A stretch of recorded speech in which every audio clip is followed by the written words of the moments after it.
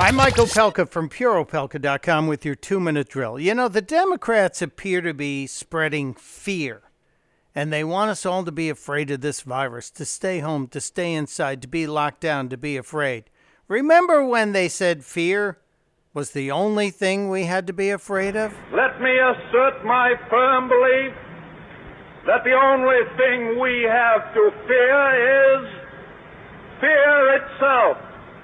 Nameless, unreasoning, unjustified terror, which paralyzes needed efforts to convert retreat into advance. If only today's Democrats believed as FDR did that fear was the enemy. No, it's the campaign slogan of Democrats today. I prefer the wisdom of Winston Churchill, who 80 years ago today said this. I would say to the House, as I said to those who have joined the government, I have nothing to offer but blood, toil, tears, and sweat.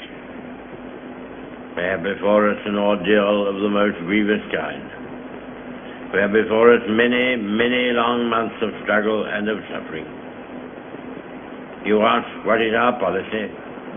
I will say, it is to wage war by sea, land, and air, with all our might, and with all the strength that God can give us, to wage war against a monstrous tyranny never surpassed in the dark and lamentable catalogue of human crime. Not bad for his first speech to Parliament 80 years ago today.